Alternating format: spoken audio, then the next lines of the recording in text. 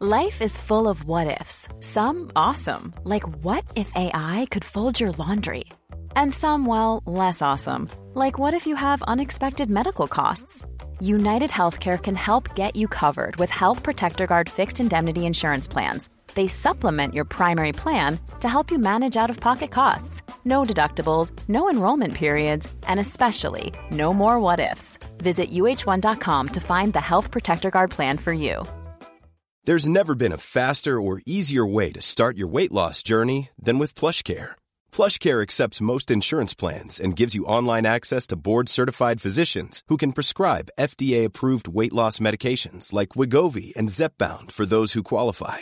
Take charge of your health and speak with a board-certified physician about a weight loss plan that's right for you. Get started today at plushcare.com/weight loss. That's plushcare.com/weight loss. plushcare.com/weight loss.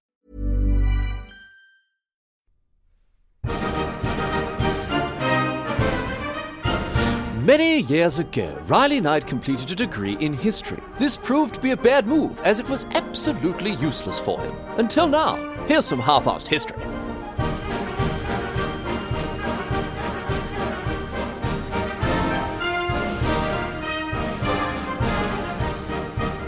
What's going on, mate? Great to have you along for some more half-assed history. This week on the agenda, going to be having a chat about the Battle of New Orleans. Now, this is a battle that took place technically during the War of 1812, but also technically after it had finished, depending on your point of view, your perspective here. It's a very interesting one, and all sorts of crazy stuff emerging from this battle. Very emblematic of the war itself, I think. All sorts of ridiculousness coming out of this particular story. So we will have a chat about it, get underway, as promised last week with the War of 1812. Going to finish things off this week with the Battle of New Orleans. So we did hear about the War of 1812 last week. Began, of course, due to trade restrictions, the British curtailing US westward expansion, impressment of American sailors, and generally sort of Madison's huge, supreme eagerness to get stuck in and chuck some punches around for his young country. Failed attempts by both the US to invade Canada and the British to invade the US. Washington gets burnt to the ground. We covered that. The Battle of Baltimore sees the Star-Spangled Banner written by Francis Scott Key.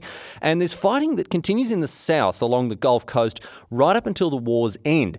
And this is the thing. This is where the Battle of New Orleans comes into it, because when the war ended, the fighting actually continued because these armies don't know the peace settlement has been signed. We talked about the peace settlement last week. It's known as the Treaty of Ghent, and it officially ends the war. It's signed on the 24th of December 1814, ratified by the British in London on the 27th, and then it's sent off to Washington to be ratified by the US, but it doesn't arrive until February. Of course, there's no bloody, Twitter or Snapchat to send. Not that I don't think high-level government diplomats are sending peace treaties via Snapchat today. That isn't what I'm trying to say. You get the point. The point is it takes a long time for it to get back to Washington. And in the meantime, this means that the fighting, because these armies don't know that the war has ended, this fighting continues. So it's in this period that the Battle of New Orleans takes place. And it takes place, of course, in New Orleans in the Gulf.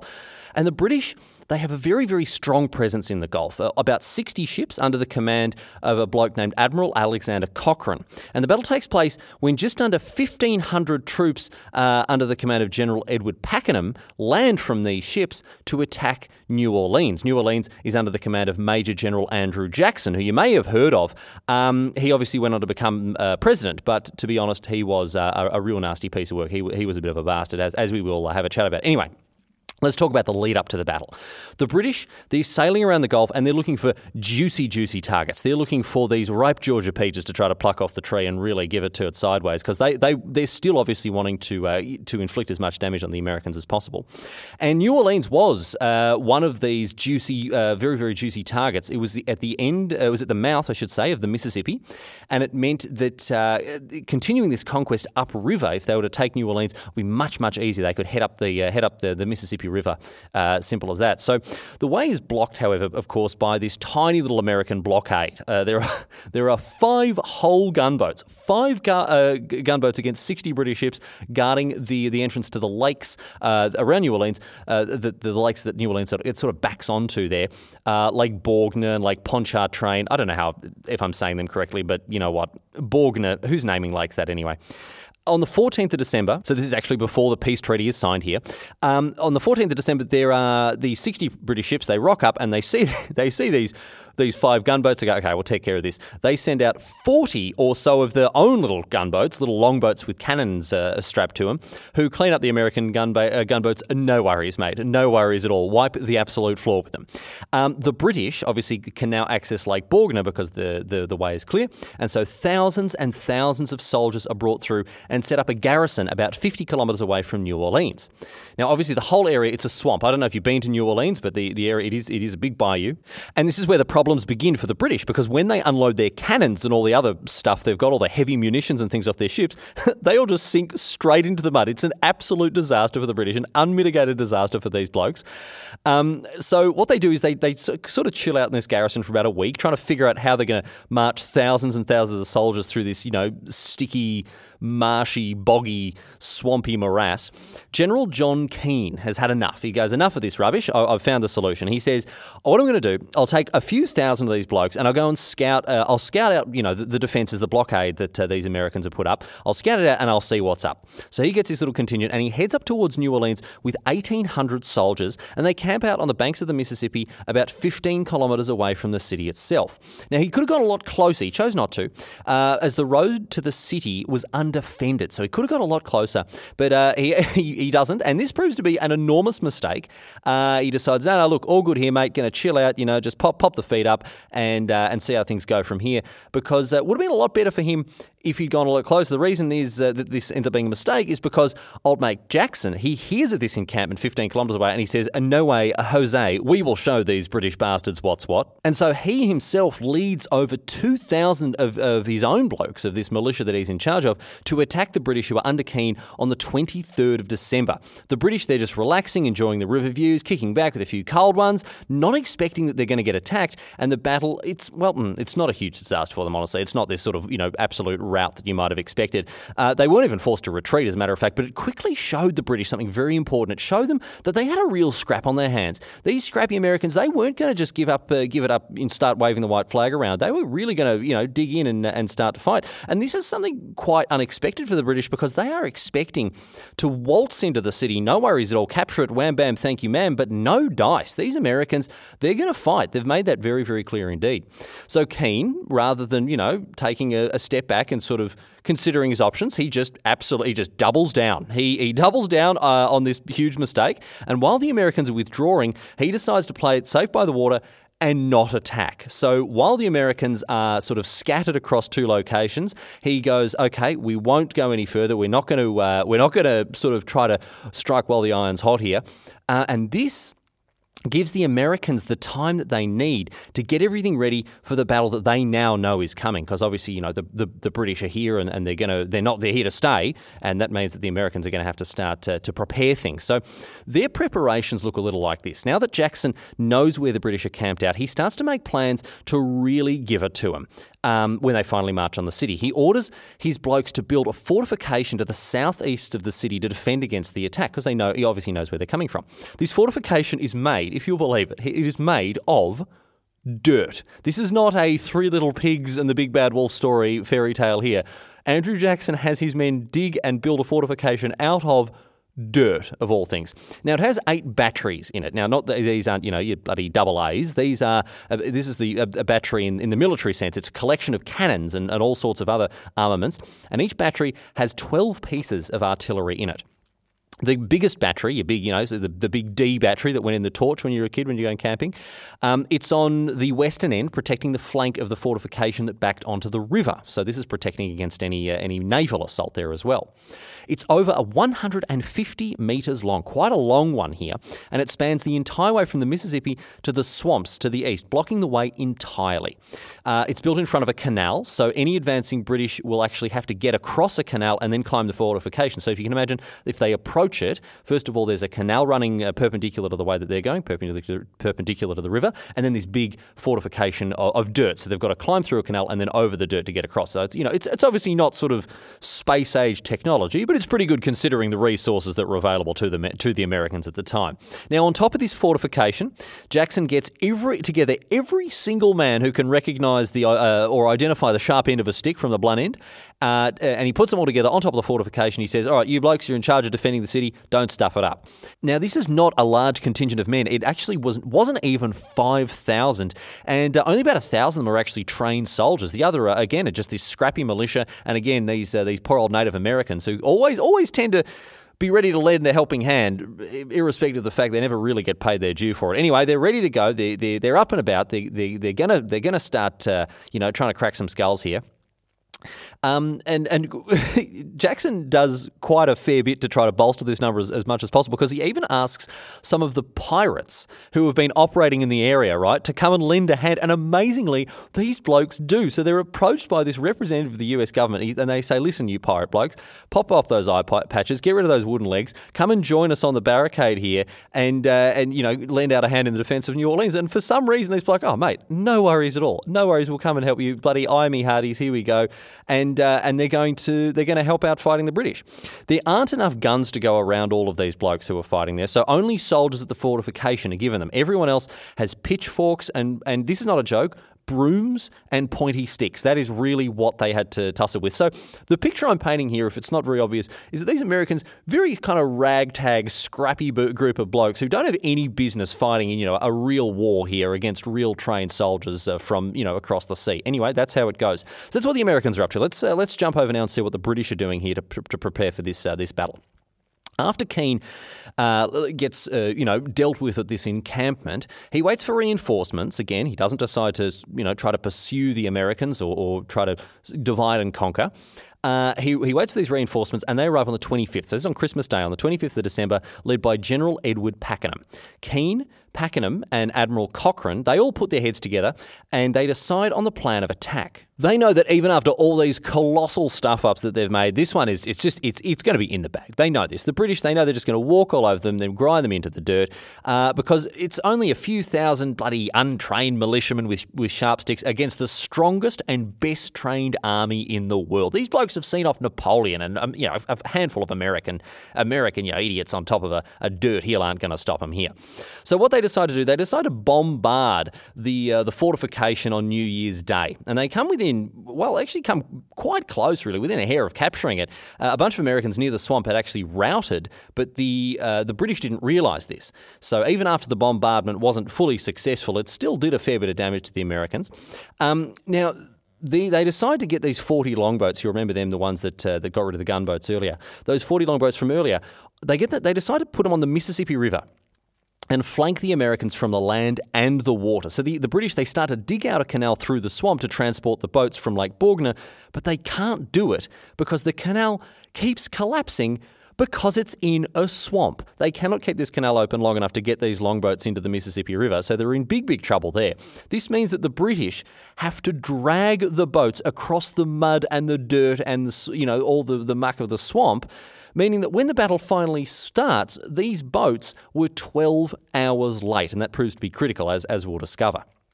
So let's talk about the battle. The Americans are prepared. They've dug this fortification. The British are prepared. They've started bombarding the fortification from a distance, and they didn't capitalise on the gains that they made there as well. But on the 8th of January 1815, once the entire British army is assembled there, the order is finally given to attack.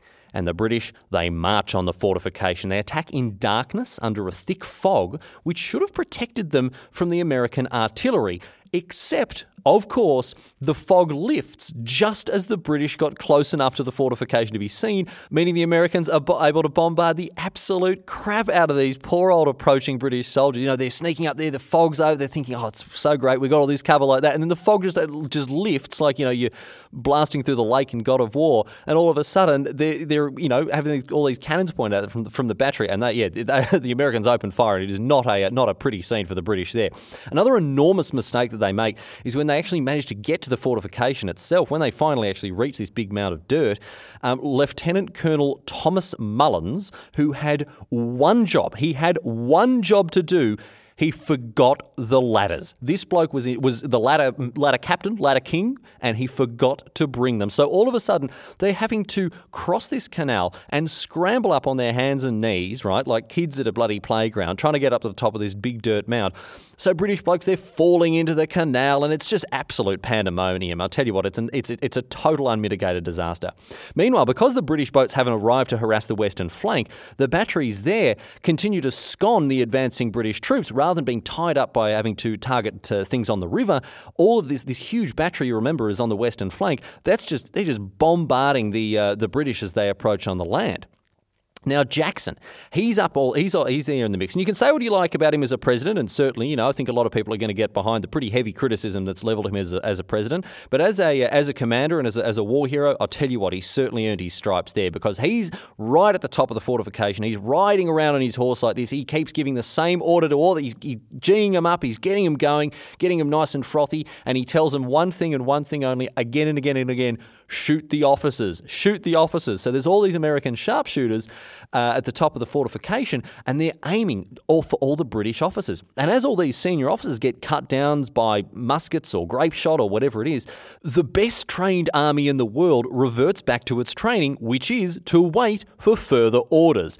And as all the officers are getting mercilessly mown down, no further orders are forthcoming, are they? So the British are just there paralysed by indecision. They don't know what to do. And the Americans, as a result, they repel every single assault made on the fortification. Every single one, with the exception of one, which we'll talk about right now. So every single thing, every single effort that the British make to break through the fortification is completely unsuccessful, except for this one here. And it involves those boats that you remember I talked about before. So they do turn up after 12 hours of this battle being fought. The boats finally arrive. They've been dragged over the swamp by the British, and they finally turn up, better late than never, I suppose. And they finally start to give some trouble to the western flank of the fortification. They managed to capture the battery on the western side of the river once these boats arrived, which was a bit of a miracle, to be honest, because after getting the boats to the Mississippi, the British didn't realise how strong the current was, and they were swept 3 kilometres from where they were supposed to actually land, but they still managed to capture this American artillery by the river, and they get ready to turn the guns around on the Americans themselves. So this could be a huge turning point in this battle. The Americans on the western side, they get ready to leg it because they realise what's going on, and they have to, they're going to have to start running around lickety-split here, because if this artillery in the battery is turned around on the fortification, on the Americans itself, it's going to be absolute carnage. So with the loss of the main battery, the Americans aren't looking too good. But too late, because the British, on the rest of the fortification, by the time that battery is actually captured, the British everywhere else have begun to retreat. So it is too late, even though they've made this huge breakthrough here on the western flank with the capture of that huge battery.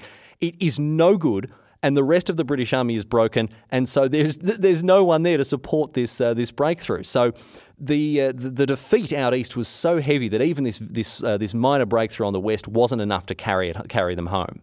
So, unbelievably, the Americans, they win the day. Against all odds, they carry the day because of this idiocy from the British Army. They forgot their ladders. They couldn't get their boats across. They obviously didn't do their scouting or their reconnaissance properly. And so as a result, they just made all these mistakes that culminated in them losing the Battle of New Orleans. This ragtag bunch of untrained militiamen held off an admittedly very poorly orchestrated, but an assault nonetheless from the strongest nation on earth at the time. So it was a huge, huge thing for national pride for the Americans, an enormous sort of, national awakening, a great point of pride for the young nation there, fighting off the British once again. All in all, the Americans, they only lost 13 lives, and there were a further 30 Americans that were wounded. The British, on the other hand, lost 285 soldiers, and 1,265 of them were wounded. Although, check this out, nearly 500 British blokes were taken prisoner after the battle. So 285 lives lost, 1,265 injured, and 500 taken prisoner. And I'll tell you why. They had been pretending to be dead in the mud and the muck of the battlefield, right? And then had to rather sheepishly give themselves up once the rest of the army retreated. So they're just having a snooze, thinking, "Oh, it's all right. The rest of the boys will win it. Then I'll stand up and I'll get a slice of that glory pie for myself as well." But no, the Americans win, and they go around and start kicking all the so-called corpses there, knobby knobs as they're trying to nick their boots, and all of a sudden realizes that they're still alive and kicking. So 500 of these soldiers are rounded up as prisoners. The British, as a result of this, they decide they are absolutely Dunsky with New Orleans. They don't want to hear or see any more to do with this city. They've had enough of this rubbish in Louisiana, and so they bugger off then to attack other targets in Alabama and what have you. But this doesn't last long, however, of course, because the war is already technically over. And what's this? Old mate Napoleon is back on the scene as well. He's been sneaking around. He's about to escape from exile in Elba, and so the British force, just in time, they have to go back and take care of business back at home. The Americans, however, they are absolutely ecstatic. They can't believe their luck. Andrew Jackson becomes a national hero overnight because the US was expecting a defeat in New Orleans, and it was such a big deal that they won this battle, so much so that the 8th of January became a national holiday for the next few decades until 1861.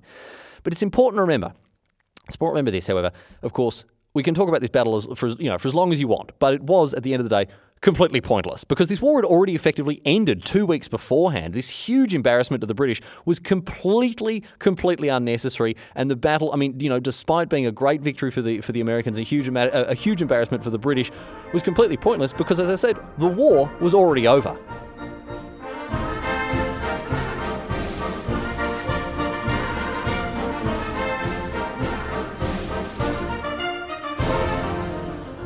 That's all she wrote today, sports fans. That's the story of the Battle of New Orleans, one of the more ridiculous things to emerge from the War of 1812, which, again, is really quite saying something there.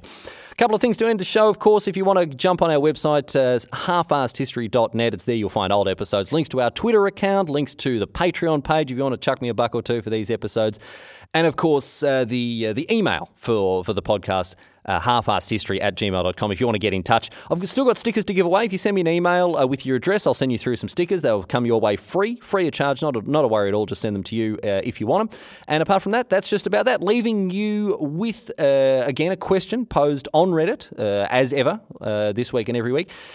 This week, it is a question posed by Reddit historian Linguist Here. Now, we talked about Jackson today, and obviously many people know he features on the 20, right? The $20 note in the United States, whereas Lincoln is on the 5. So, Linguist Here would like to know, when did they swap Lincoln and Jackson on the US currency, and why do some people still care so much about the Jackson 5?